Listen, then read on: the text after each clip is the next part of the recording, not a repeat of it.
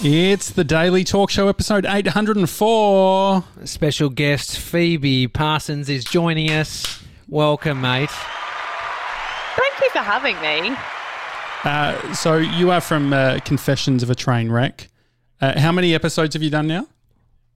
Oh, putting me on the spot. I think full episodes, I think we're up to about 123 now.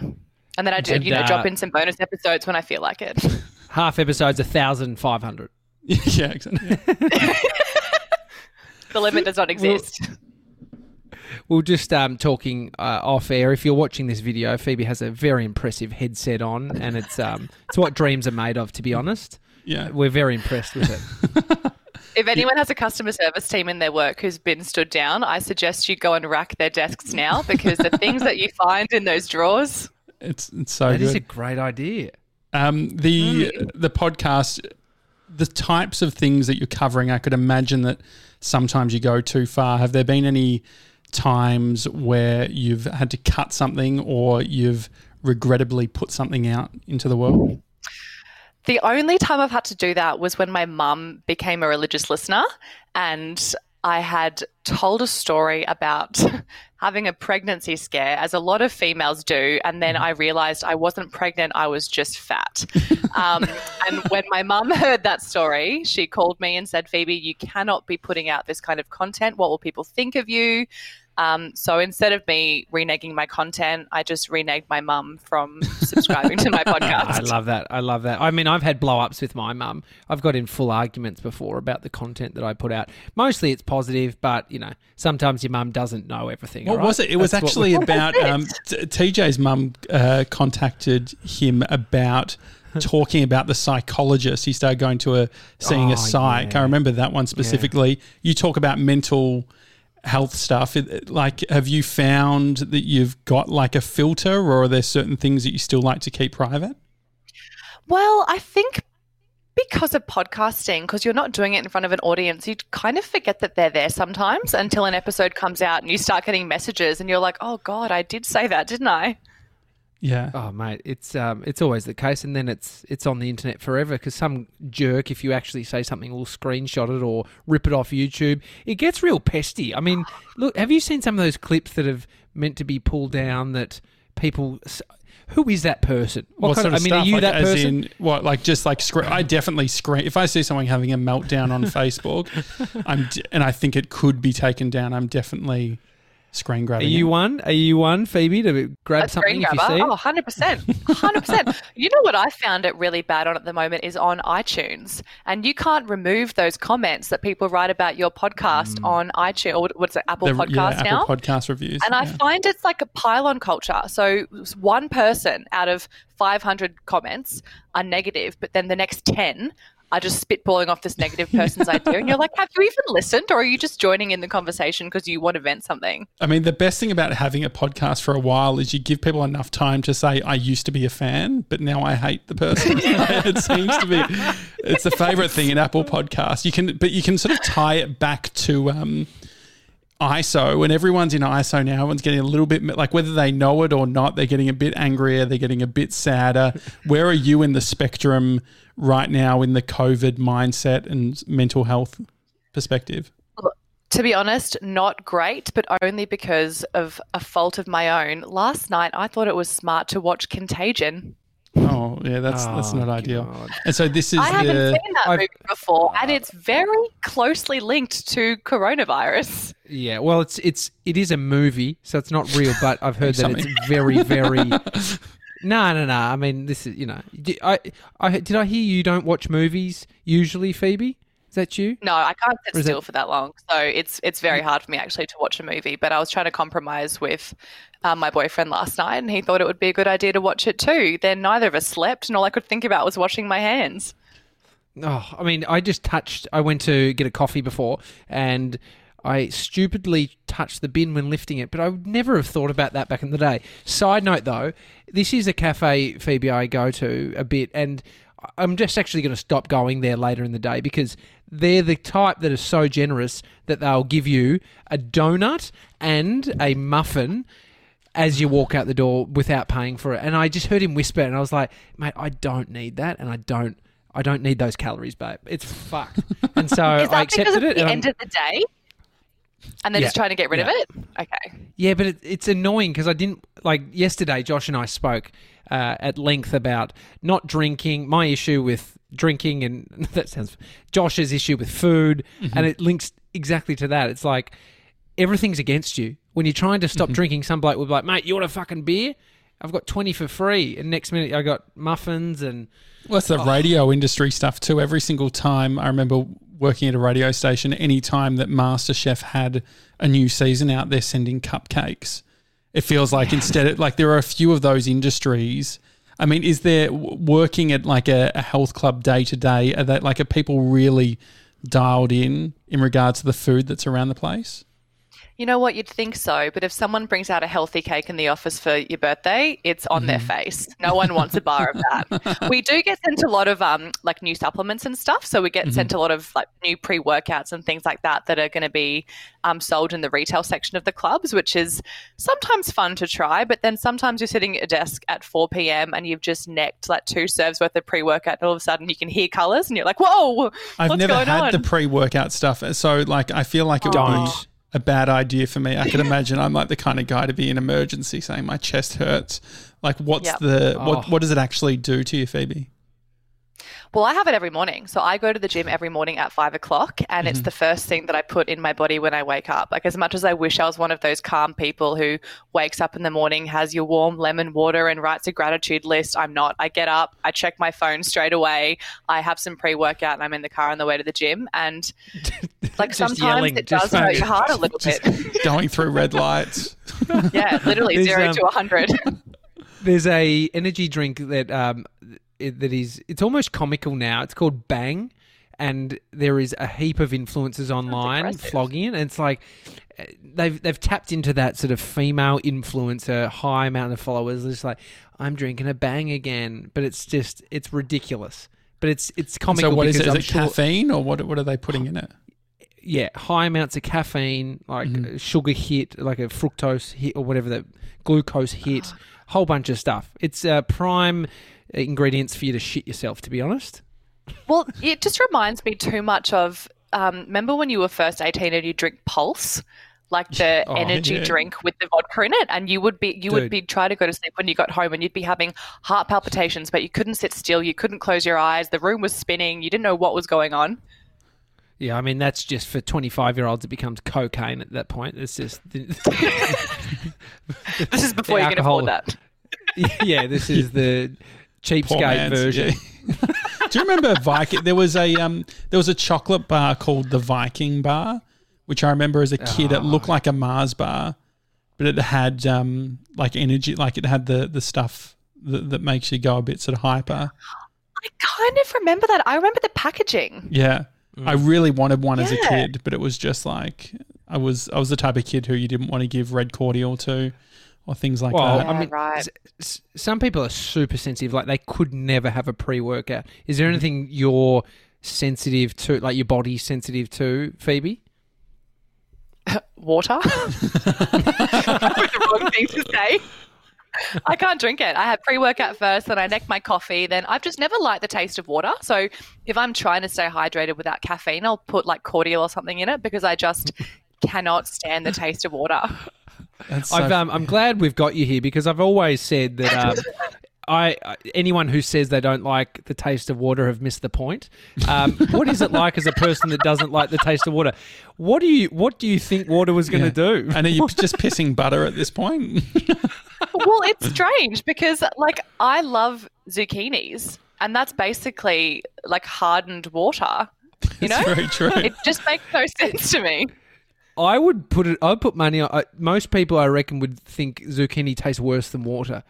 Water almost offers zero taste. What are you tasting when you're drinking water? What's the pushback?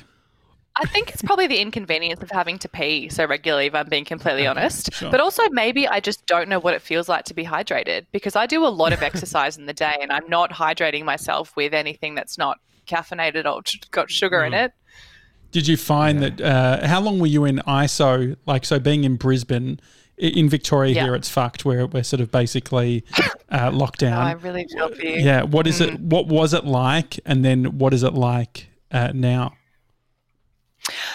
Oh, in Brisbane, we weren't in it for too long. I think it was only about 5 or 6 weeks that we had to stay completely at home for. But we were still allowed to go out and exercise for an hour a day, still go to the supermarket, still go, I think, to the chemist and whatever. But the thing is, shopping centres never closed. Nothing ever actually closed. So there were still the people who were, going out to, buy your emergency shoes or whatever it was that you needed to buy.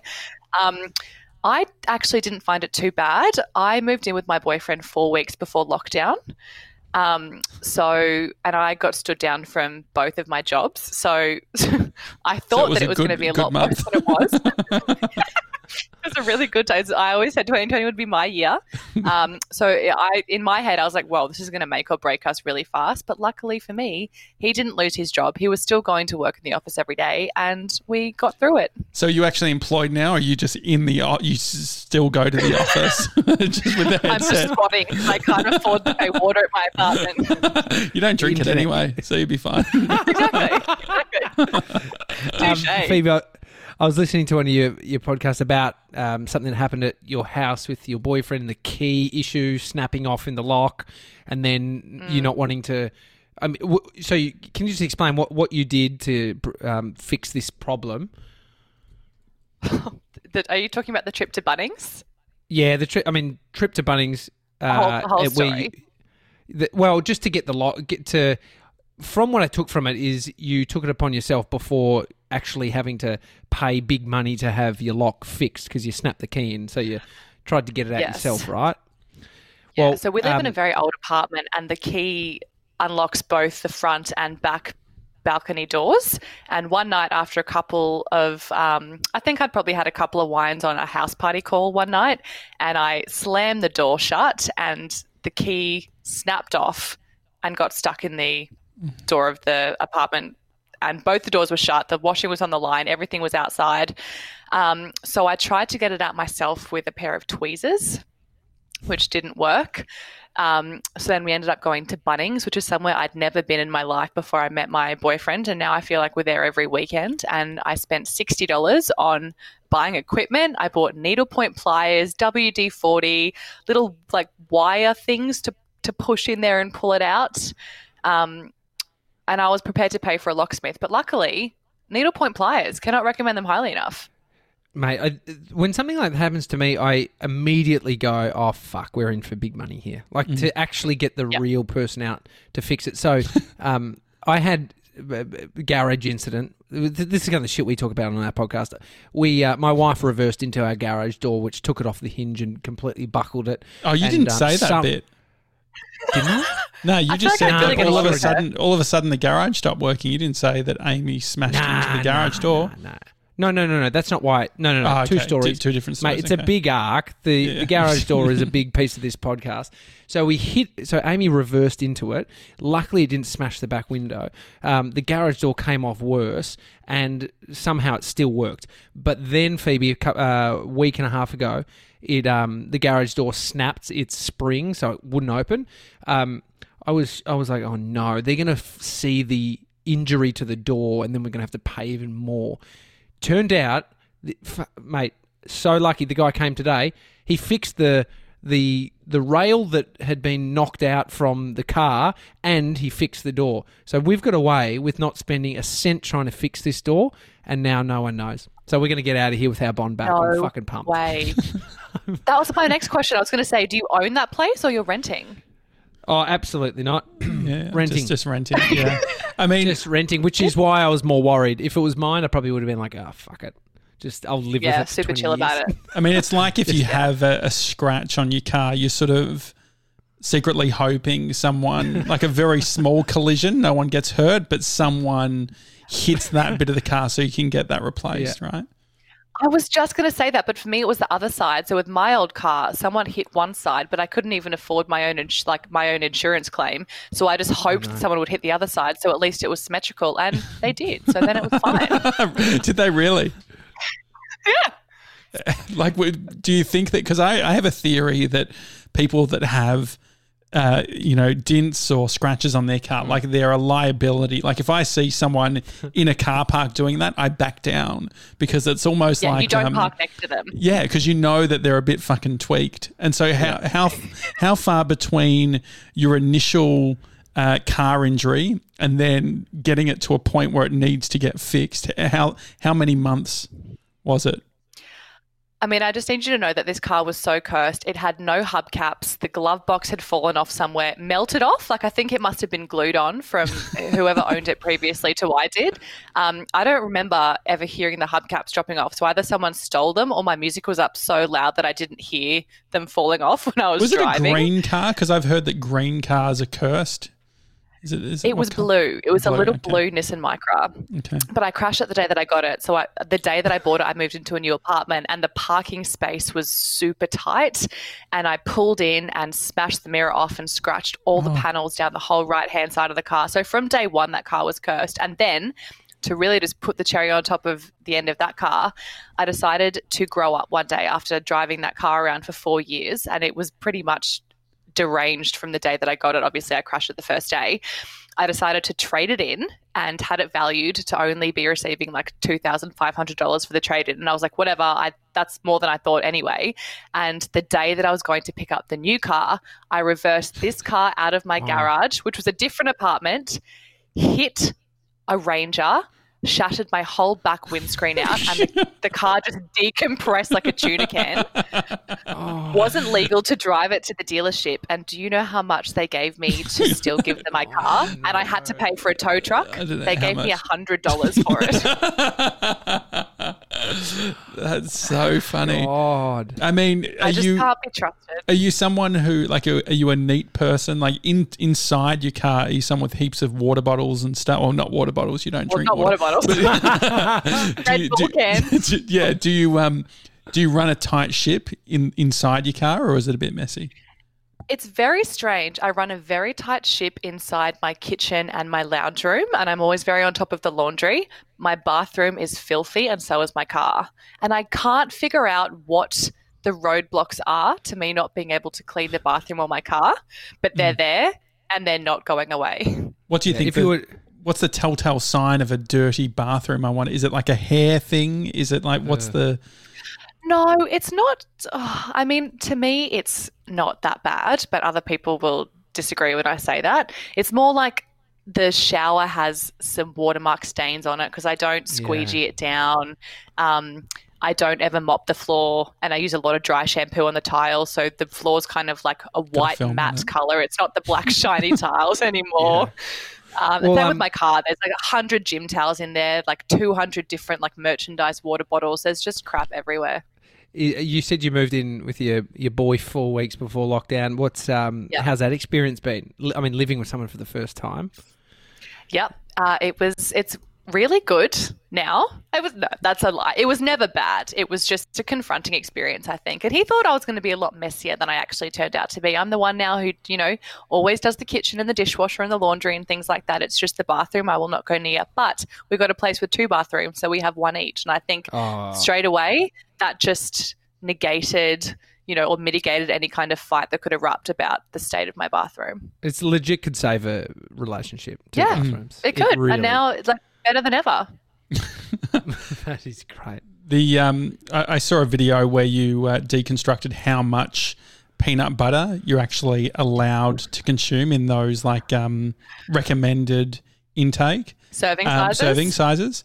I don't know if I want to hear this. I don't know if I want to hear this. What do you mean? Why? Because I eat so much peanut butter, and so does my son, who's 3.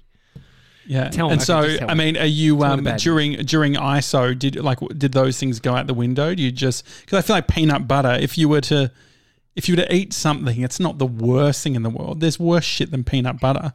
No, exactly. It's more in ISO. It's more the drinking that went up. I have a rule that I don't drink during the week normally. Lockdown, different story, especially the first 2 weeks when it was kind of like a novelty and you'd just be on a house party call or a Zoom call every single night with a different group of friends. You'd be getting super, super drunk. But I think because my alcohol consumption went up, I was still quite careful about what I was eating. Mm-hmm. How much peanut butter can you actually eat? What does it look like just visually?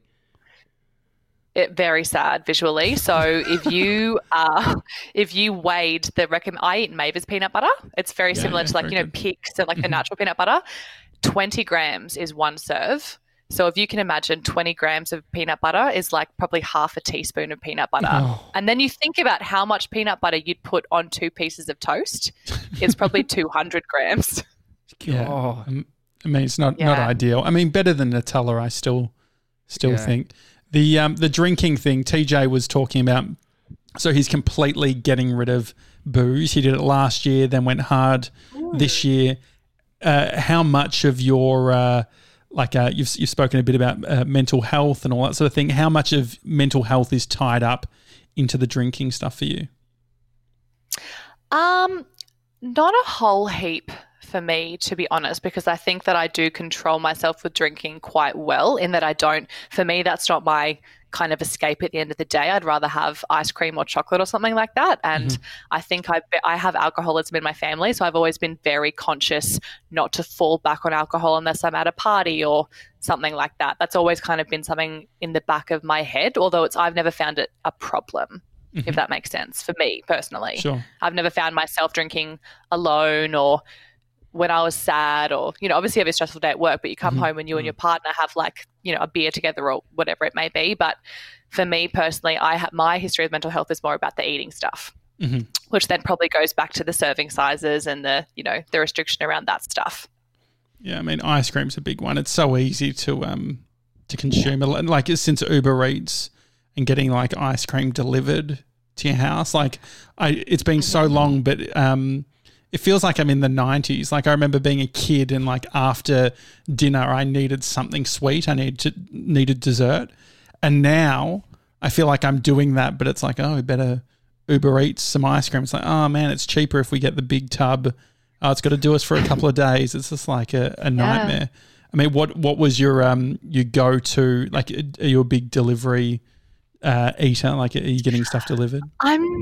Look, it's, again, difficult moving in with my boyfriend because I am very fussy when it comes to what I eat. So we only have 2 things that we can agree on eating off Uber Eats, and that is Vietnamese food or a poke bowl place up the road from us. And Vietnamese food normally wins because it's one of those like Asian fusion places. So there's like Thai food, Chinese food, Vietnamese food on there. I'm not huge on Uber Eats, but also I live very inner city, so there are a lot of places I could just walk to outside of my apartment to get food. But once I also hung over that I got coffee Uber Eats to my house up into my apartment level, and it was like $14.50. It was the laziest thing I think I'd ever done in my life, but it was worth every dollar. So are you the picky eater then? God, yeah, absolutely. Do you like Mexican food? I love Mexican food. And so your boyfriend doesn't like Mexican food then?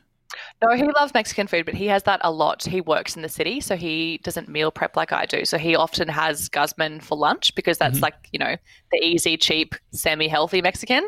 So I love Guzman too, but he's usually had it for lunch. So for dinner, the other day we got a box of HelloFresh. But I was very fussy about the way that I wanted mine. So the poor guy had to cook 2 separate versions of this one meal. It took him about 4 hours. But also I'm not the cooker. I hate cooking and I'm terrible at it. So that's on him. I think all relationships have like a middle ground for food. You said it's the poke bowls or Vietnamese. For me, it's Thai food. So like what do you call it? Like a curry. Thai green curry? Yeah, like a Thai green curry or a, what's the other one? The red curry? No. There's like a... Penang? It's like a thick one. Fuck, it's gone over my head. Beef, like a beef... Oh, massaman. I love massaman. Yeah. Like a nice beef massaman. Yeah, it really gets in your teeth. But if we're ever going to order stuff and I say to my wife, what do you want? And she'll always say that. And so that is like for me, I'm going burgers or pizza or something. So she would probably... Yeah. But yeah, I know all relationships have it. For you, what, Josh, I don't know what it is because I feel like you probably get the say each time. Well, no. I think Brie and I are just very aligned. I'm not some sort of dictator. But for us, it's Mexican is great. Mexican's great, I think, too, if you want to be healthy because you can get a burrito bowl or do something like that. But I mean, pizza and stuff. There's always one in the relationship though that's probably cares more about one thing. Yeah. Like, I reckon I would push harder for what I wanted in most occasions. Sure. What's the deal, Phoebe, with acai bowls in Queensland? So I feel like every time I go to Queensland, it's like the acai state. How often are you eating acai bowls? I was eating them a lot when they were new. It was like my favorite thing to eat in a week. I'd have one for dinner if they were open at dinner time. I was obsessed with them, but they've kind of teetered out. I haven't seen, you know how food goes through these massive like cyclical phases. So for a while there was froyo. cupcake stores everywhere. Yeah. Then there was froyo everywhere. Then there was acai places everywhere. And now it seems to be croissant places everywhere. That's like the new thing that I've noticed everywhere. Yeah. I tell you what, I think it was just a matter of time before people caught on that they aren't good for you. What do you mean? Are you sure they're not? Acai bowls are fucking full trash. of sugar.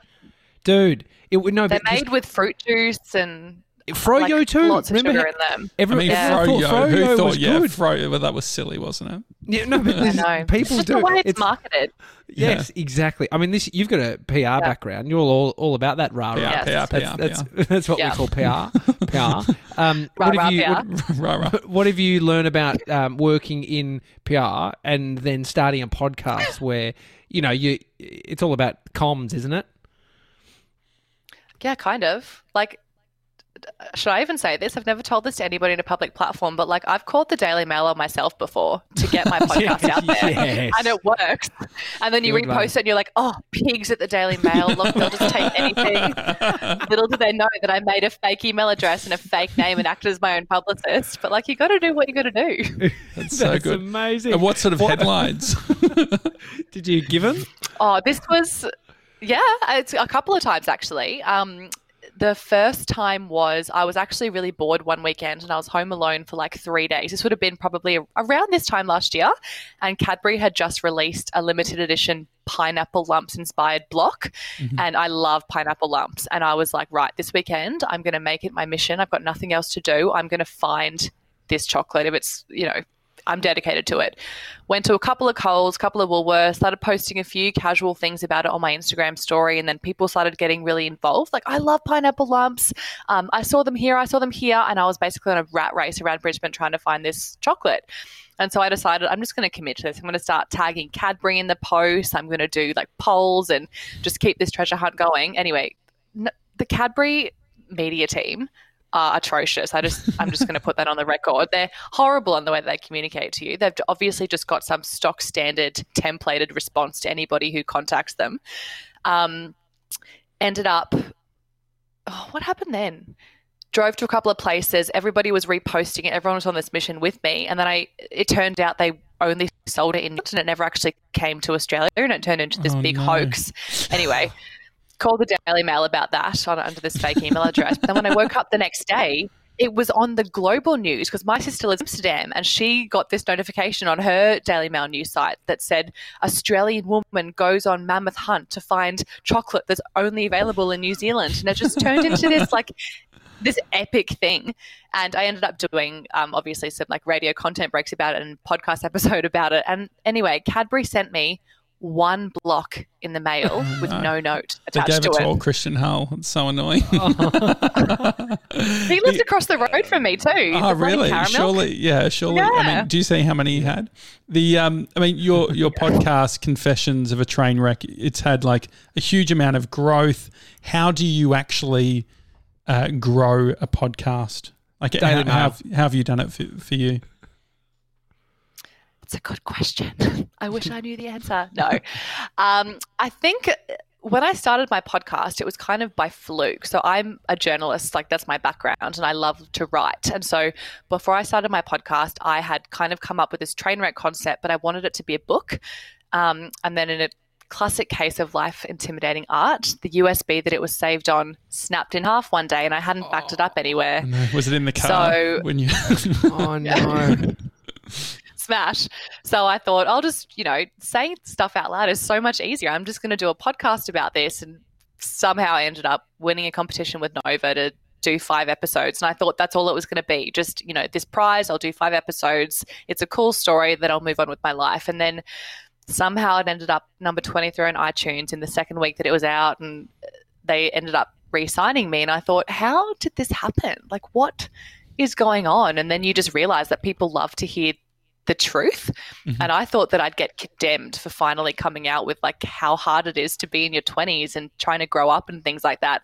But it turns out that's what people like to hear. So that as it started to get more momentum, you have to, I guess, think a bit more laterally about the kind of guests that you're bringing on. And sometimes you think, you know, do they have a big audience and are they aligned with, you know, what I want to talk about? And then I started doing 2 episodes a week, not 1. And then I had a breakdown. So I went back to 1 and now I'm trying to go back to 2. And it's ever evolving. And then the live show thing was cool, which is obviously not a thing anymore. But I ended up doing a live podcast show at the Melbourne Comedy Festival last year.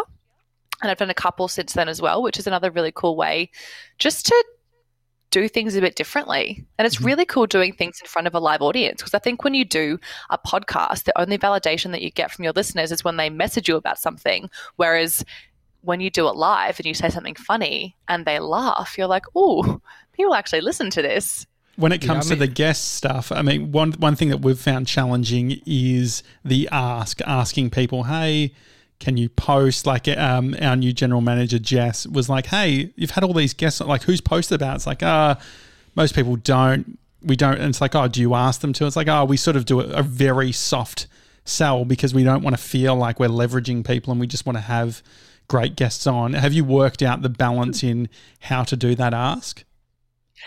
Look, I am a very sensitive person, and oftentimes, even when I ask people to come onto my podcast, for some reason, I feel like it's going to be a burden to them. So I think I'm a bit too sensitive in the other way, but usually I'll just post something about them being on it and just cross my fingers and hope that they reshare it. And if not, that's cool. I'll just cry by myself at my home later that night. What's been the biggest win in regards to like where you've actually seen the growth? Has there been any specific episodes or shares or? Yeah, I think when your podcast gets featured on the homepage of iTunes, you see these massive, massive spikes in the numbers. And then obviously the subscribe rate goes up from there. And then you see, do you track yours like that? Do you go and look at the analytics of kind of the long life of your podcast? And you see, obviously, when you have your breaks, they go right down and then they come back up and things. But I'm a very competitive person. So if I see my numbers dropping, I think, right, what can I do? What PR can I get? What episode can I do now? What can I do? Which is, you know, it's a good and a bad thing, I think. Sometimes you just need to chill out. But I think definitely getting featured on the homepage of iTunes is a good thing. But then that also opens you up. You have to be prepared as well to get the people that don't like you as well will find you on there and then. How did you get on the homepage of iTunes? Is it that same email address that you sent to the Daily Mail? Are you using that one? It's a good question. iTunes are like the most secret company I think you could possibly work for. I don't know how it works. I've never pitched myself to get on. I think that's something that was done through Nova. I actually don't know how you get on, but I've been on there twice, I think, which has been nice. What about when it comes to the content and sort of evolving with the podcast? Have you thought about ways that you can create it so that you can evolve and make it what you want it to be? I think a big hurdle I had to overcome was my podcast used to be called Confessions of a 20-something train wreck, but then in October I turned 30 and for some reason in my head I had this idea that I would wake up on my 30th birthday and somehow all of my shit would just be together. Turns out life does not work like that. So someone just scratched the 20-something off the front cover of my podcast and we just continued as Confessions of a Train Wreck. But I think as obviously if you do have longevity in a podcast and in a character or a brand or whatever it is that you've created, you do have to think of ways that you can evolve it because you do change. But I think the cool thing about Trainwreck has been that my listeners have kind of grown with me. So they've also been on this cool kind of journey too. And I guess you can't stay where you started, and no one stays like that. You think about even like artists who bring out albums, like look at what Taylor Swift's just gone and done again in this last like couple of days. Then you think back to her first album and she's like constantly changing, and I'm not very resistant to change, so I'm not very good at changing, but I think I've changed. I think I changed a little bit too far, and I tried to be this really like inspirational, like, you know, podcast, and then I was like, check yourself, girl. No one's coming to you for like education or inspiration. They're coming to you to feel better about themselves. Is that did someone say something, or is that you realising internally? I think I got a bit of feedback that that was like, you're not funny anymore. And I was like, oh, okay. Sorry. But I think that I just got super interested in kind of figuring out the premise for the podcast when I started it was I would like say a problem. So my very first episode was I hadn't done a tax return in 6 years. So the original idea was I'm going to interview an accountant about this to find out like how serious it really is. Could I go to jail? Is there a fine? Blah, was blah, this blah. just a free way to be able to get an accounting, like an appointment? A sponsorship? Yeah. No, I'm kidding. No, definitely not a sponsorship. But then it ended up going in a bit of a different direction whereby I just chat to my friends about that stuff. So it was like people listening in on these conversations.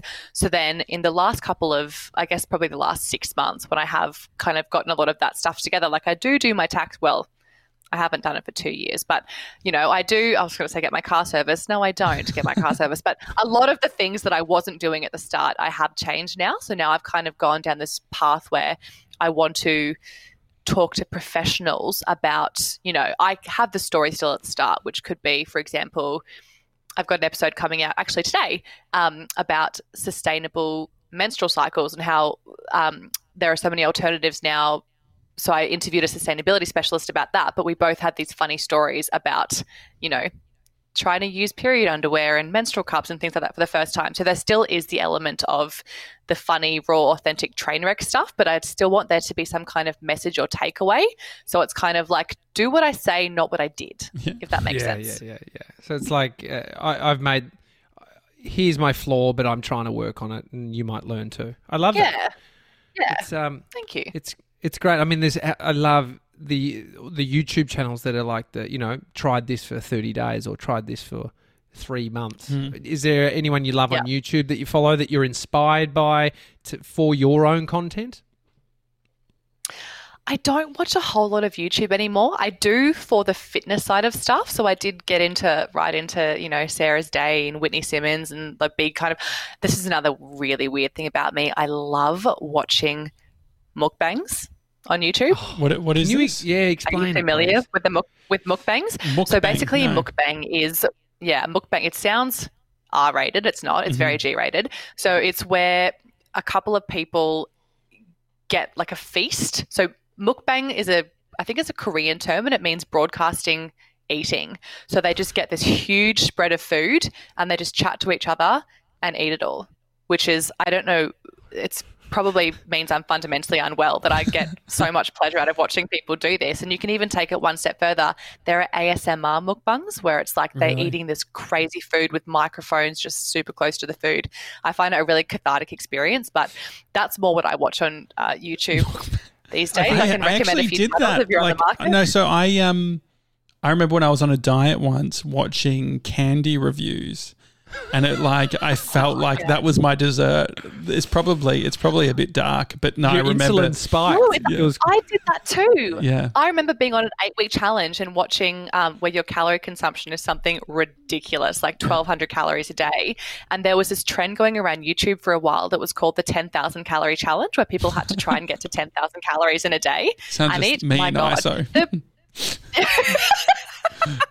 Well, surprisingly, the success rate was quite low. Like to actually consume 10,000 calories is easy. quite a hard thing to do in a day. But I get what you mean. Like I felt like I was so hungry that I had to watch other people eating just so I could sleep at night. What do you worry about? Oh, everything. I've got hectic anxiety. I'm on antidepressants to try and squash that.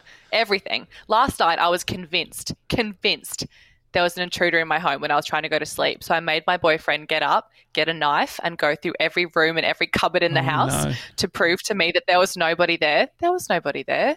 But I slept terribly because every noise that I heard, I was on guard, you know? And what had led you to think that there was someone in the house? I think I was just in a really bad mental state because I just watched Contagion. So I think that it was I was just spiraling. I wasn't in a good place last night. What does the antidepressants do to you?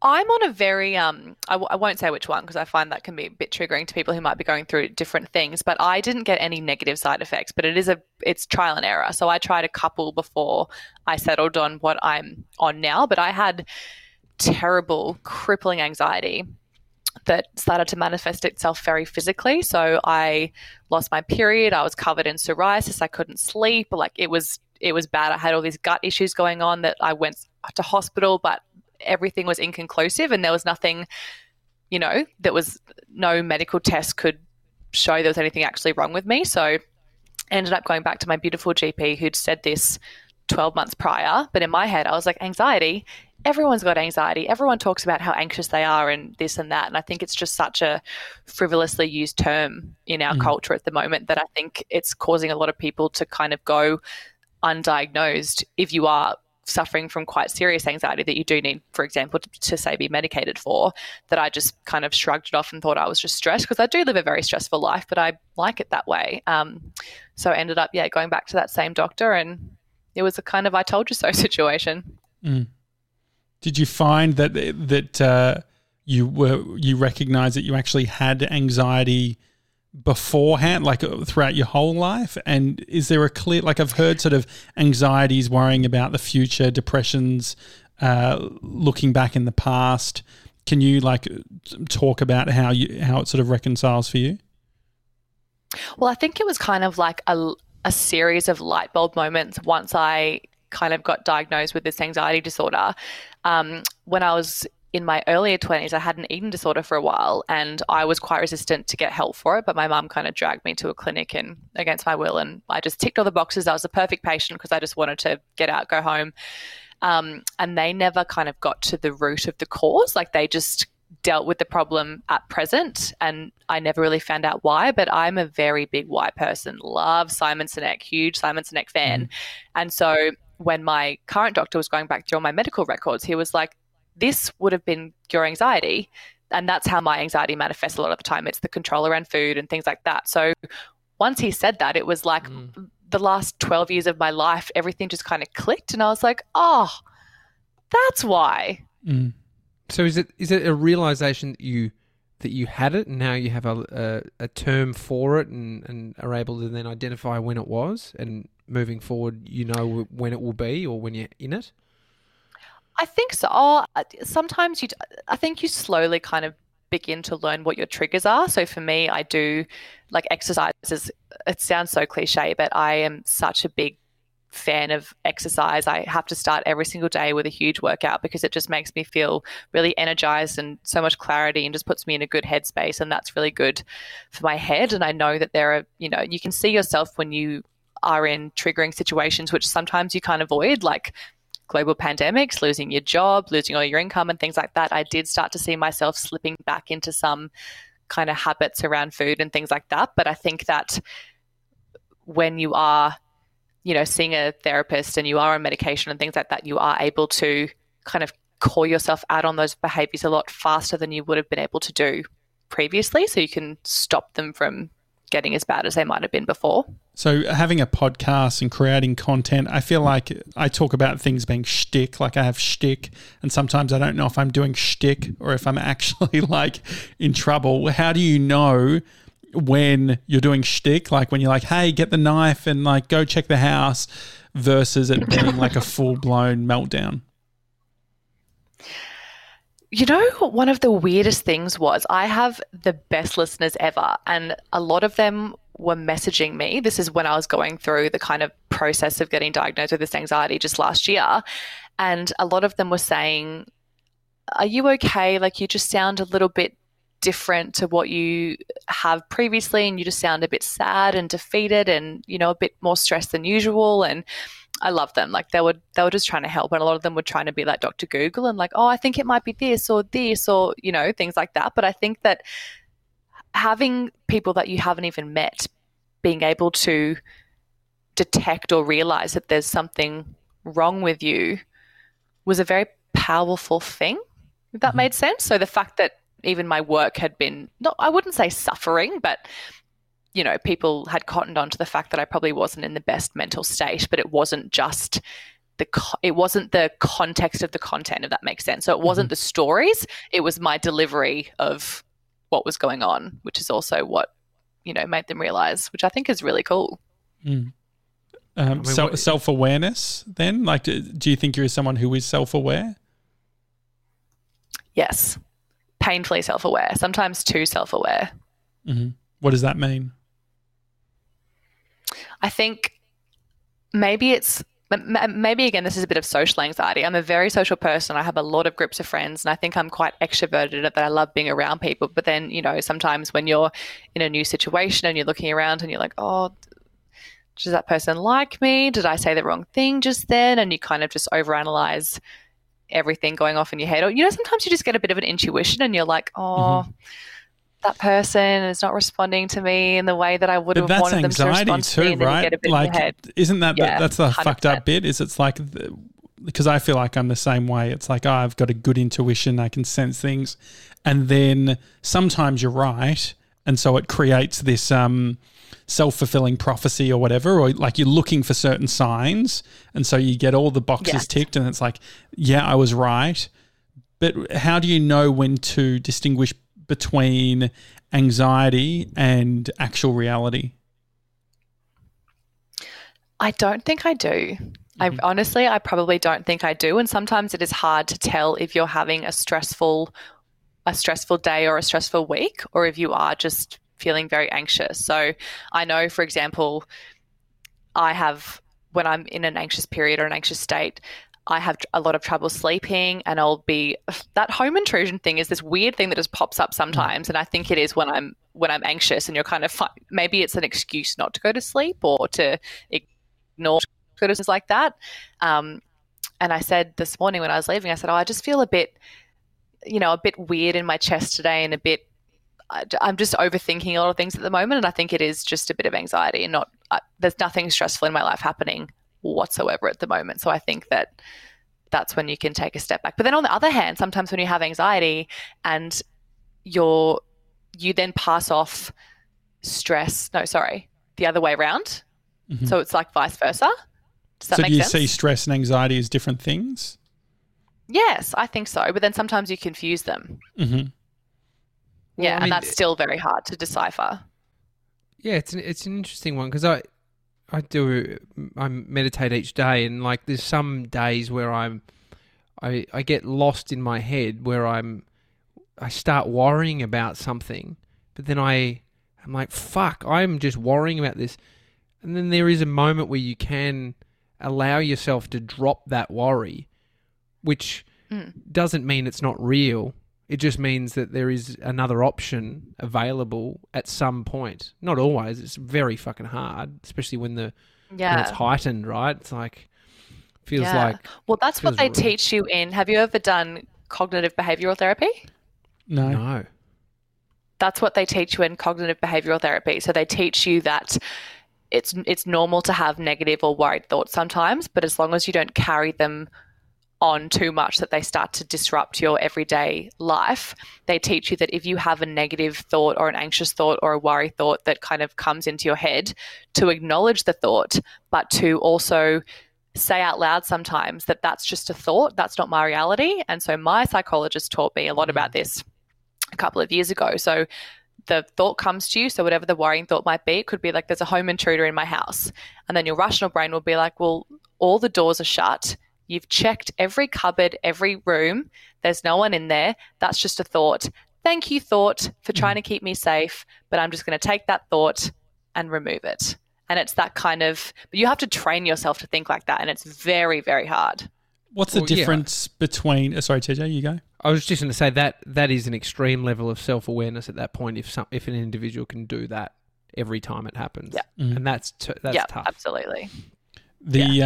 On the eating disorder stuff, how do you separate an eating disorder with a health challenge? So especially someone who's experienced the eating disorder side of things, how do you do a health challenge to make sure that it's not like triggering or setting off those previous habits? To be honest, I just don't do them anymore because of that very reason. And I still was doing them up until probably, I think I even did one last year. But when I do them, then I feel myself getting very obsessive again. And it's very, very, very easy to slip back into that pattern. So now I've had to retrain myself to not that I ever trained for aesthetics, because even the whole time I was quite unwell, fitness ended up being the thing that saved me, because I didn't have enough energy to do the kind of workouts that I wanted to do. So I had to start fueling my body properly enough to be able to complete these workouts. So now I've had to just rewire the way that I think about working out. And I now will have a little snack at 5 a.m. before I go to the gym, because the way I look at it now is I'm purely working out for performance. So I wear a heart rate monitor. I know on what days I want my heart rate to go into what zone. And now that's what I train to. I don't train to calories or to,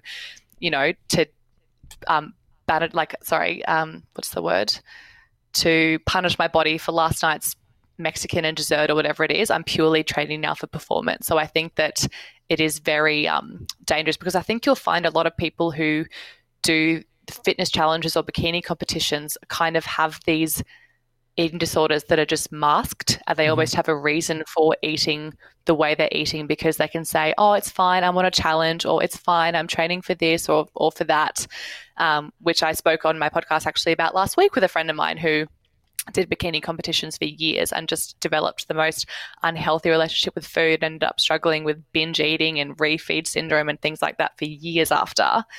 And it's a very slippery slope, I think.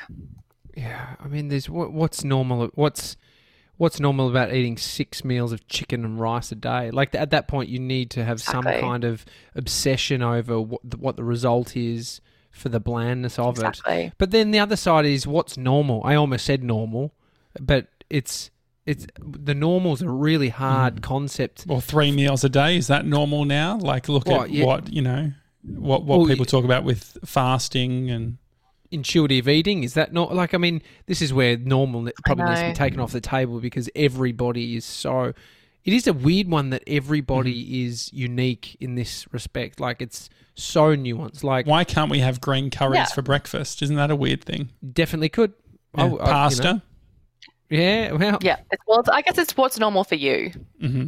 Some people love to snack. Some people hate to snack. So I, for example, love to snack. So I do snack quite a lot throughout the day, but I keep my meals quite small to account for that snacking. Whereas someone like my boyfriend, he hates snacking. So his meals are a lot bigger than mine, but that just works for both of our lifestyles, So I think you just have to stop, not compare yourself to what your favorite Instagram influencer's eating or, whatever bullshit product they're peddling, and just kind of really just figure out what works for you and stick to it. Well, you look at Michael Jordan, the doco, I can't remember, The Last Dance, the obsession that guy had. Like is that healthy? Like sports people in general, like if we're looking to any supreme athlete, it's like there is a version to get to the success that most people have that requires at a time an obsession. Like even this podcast, dude. Yeah. Like think about how many we've done of this. There's an obsession to it. Is it I don't know. Healthy? We might look back in 10 years and be like, yeah, that was bloody healthy, or not. I don't know. Well, I guess that's the grey area. It's like, what's the difference between passion and obsession? Is there a difference, or is it just the way that you? I don't know. I guess if it's destructive or not. Maybe I guess the difference is part would of it. be, yeah.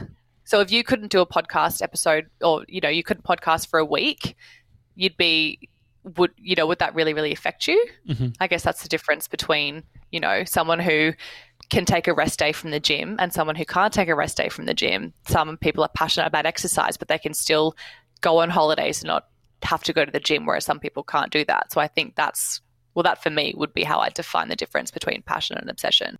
If you don't mind talking about it, the going to the place where you went for the eating disorder stuff, what was day one like? Like when you enter in, what was the experience and what were you like as an individual when you went in, and what did you learn on day one? God, it was so long ago, but I think it was quite confronting because I was very young and there was a lot of people around. I remember the girl sitting next to me had cuts all down her thighs and she just looked so young, and you have no self-awareness at that point, but also you're quite unwell, so you're not there from the mindset of wanting to get better. And when you don't want to be somewhere, you're not going to try. How old were you at the time? 23 or 24. I can't remember. And so was it a specific, like, I guess food is an interesting one, right? Like if there's alcoholism or something like that, it's like you imagine the person's drunk or they've gone crazy on booze, and it seems like a clearer narrative. But is it for you? Is it's just like you refuse to eat for for the last time, or your family identified? Was there a trigger point that then led to actually them stepping in? Yeah, it was my mum kind of finding out what I had been doing. And she had an idea for a while. I mean, I was living with her and I thought I was being very secretive, but obviously I wasn't being so secretive. And then she ended up confronting me about it in a car on the freeway, because she knows that I do not like confrontation. I do not like talking about feelings. I don't like having hard conversations with people. And that was the only way that she could kind of get through to me, which was also, it came at the detriment of our relationship at the time, because I didn't want to hear that from her, and she was basically being the bad guy to me in that respect. So that was very hard for me and my mum to overcome as well in, our relationship with each other, which is obviously a very important one to me. She is my primary parent. So that was probably one of the hardest things about the whole situation, if I'm being completely honest. And then you just feel very awkward, like people are watching you all the time. And I didn't tell my friends. I didn't tell any of my friends. Like nobody, well, my closest friends obviously knew what was going on, but I only spoke about it on the podcast for the first time probably 2 years ago, kind of by fault. It just slipped out when I was having a conversation with somebody else. But I once read an article by a journalist that said you can't tell a story until you've healed from it. You can't tell a story in the hope that telling that story is going to be what heals you. And I think for a long time, I just didn't want to talk about it. But then you kind of get to a point where you realize that, oh yeah, your words could be someone else's wound. So if you can tell them a story, then that kind of gives them hope that they can get through whatever they're going through at the time. And it's a lot more common than you'd think. It is, which is a sad thing as well. And so then it's was it like a day sort of clinic or whatever, or were you there for a period of time? Like, what time of day? It's a day clinic. Yeah, it was a day clinic for me, and it was right around the corner from my work. So I just pop in and out, and my boss was quite understanding because she'd taken on a bit of a big sister role, so she kind of knew that there was stuff going on. And, your patterns and behaviours do change very, very drastically, but you kind of don't see it from that perspective because you're in such a single-minded point of view and mind frame kind of at the time and then in hindsight, you're like, well, of course people knew there was something going on. How would you expect to get away with that kind of behavior and not have the people that you spend 5 days a week with 9 hours a day not realize what's going on? And so if someone's listening now, like what are some of the telltale signs personally where you identified, like this is an actual issue now, and so that they could potentially like not self-diagnose but be self-aware enough to ask for help? Yeah. I think one of the biggest ones is kind of big changes in your mood. And for people who are quite extroverted or quite happy, they can be, your mood can plummet quite fast and quite drastically. I think social isolation is huge. If you stop agreeing to kind of go to dinner with your friends or for drinks, like I'm a big party girl and I always go out with my girlfriends for dinners and drinks and things like that. And I stopped even saying yes to going to people's birthday parties because the idea of having to be there around food and alcohol and things like that was just too much for me. So I became very isolated from my friends. And then, the ones who kind of, and we were so young at the time, how could I expect them to think there was something more serious going on? But sometimes people would just kind of pass you off and be like, oh, she's just a bitch now. That's who she is now. Let's just like leave her and we'll get new friends or things like that. But, often when there are quite drastic changes like that, there is something going on. From experiencing your mum being that person that sort of steps in and as you mentioned, sort of intervene, and I've heard you sort of mention on your podcast that reach out to people, send them a message, as little as it might be, it can be a huge impact. What is the thing that, from the experience of someone intervening and you being in pain, what's the learning for somebody out there that is thinking they should intervene with somebody, but it's scary in itself for them? I I think as hard as it is, you just have to do it. And everybody has to have at least one person who is looking out for them and who can say something like that. And I think that's been a huge point of conversation, especially in the mental health aspect of a global pandemic and being isolated, is if you're worried about somebody, chat to their close friends and family and pick a person together who can kind of go in and be the person doing the intervention, because it could be too late by the time you get around to it. And yes, it will be uncomfortable, but it's a conversation that completely needs to be had by somebody that they feel comfortable enough with to. I probably will have an argument with them at the time because they're not going to want to recognize that there's a problem or recognize that you're getting help. And from your perspective, it's embarrassing when someone calls you out on that kind of thing. And there's a lot of shame involved in that. But I remember one sentence that just is always in my mind is the night that my mum confronted me about it. Got home, shut my bedroom door. I was crying and she knocked on the door and she came in and she gave me a big hug and she was like, "You're not broken, you're just a little bit damaged, but we can fix that." And that to me was just like, I get goosebumps now even just thinking about that. And it was just the way that she spoke to me was just, I don't know, so much a part of our relationship that I don't think anybody else could have had that conversation with me, not even a friend. Special.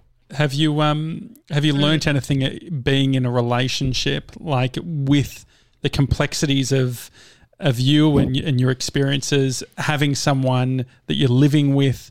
Like, how has that changed you personally? A lot. Sorry, I'm not meaning to be rude, but I'm going to have to wrap up very soon. Okay. My boss is coming out of a meeting. But it was very hard as moving in with him, I think, because that was something that I could still always hide when we didn't live together. So yes, we would go out to dinner a lot and things like that when we were just dating but living separately. And then, I would eat very differently during the day or the other days that I wasn't with him. But then all of a sudden you're shopping together and cooking all your meals together. And, dudes eat very different to girls. And especially if you've never been around somebody who does have disordered eating patterns or things like that, you can't hide it when you live with somebody. And I think at the start of lockdown as well, as I mentioned, when I lost all my income and everything was changing very dramatically, and I did kind of hold on to those habits a little bit, and I was being a little bit more controlling about what I was eating. And from his perspective, he was trying to come at it, from a loving place, but we did have a bit of tension at the start because I don't think he realized that it was coming from an anxious place. And I think the misconception about people with eating disorders is that it's coming from a place of vanity or aesthetics, but that is the complete opposite to what it actually is. And it goes a lot deeper than that. So sometimes you just need to let me control what we're going to have for dinner, and I'll just beef yours up a little bit more. I'll put some more rice in it or some more whatever it is in it, and you kind of work through that. But again, I think it's just being really honest and open in your communication with each other. And as cliched as it is, like, communication really is the key to any good relationship. And, it's an uncomfortable conversation to have, but, the magic does not happen in the comfort zone. So love that. Phoebe, thanks so much for coming on the podcast, and congratulations on all the success with Confessions of a Train Wreck. It's been awesome seeing it grow, and the consistency is amazing too. So thank you for being on the Daily Talk Show. Thank you for having me. Congratulations for your 800 episodes. What was that, last week? Yeah, it was on Friday. So exciting. So exciting. Thanks, the Daily Talk Show. See you tomorrow, guys. Have a good one. Amazing. Thank you so much. See you guys.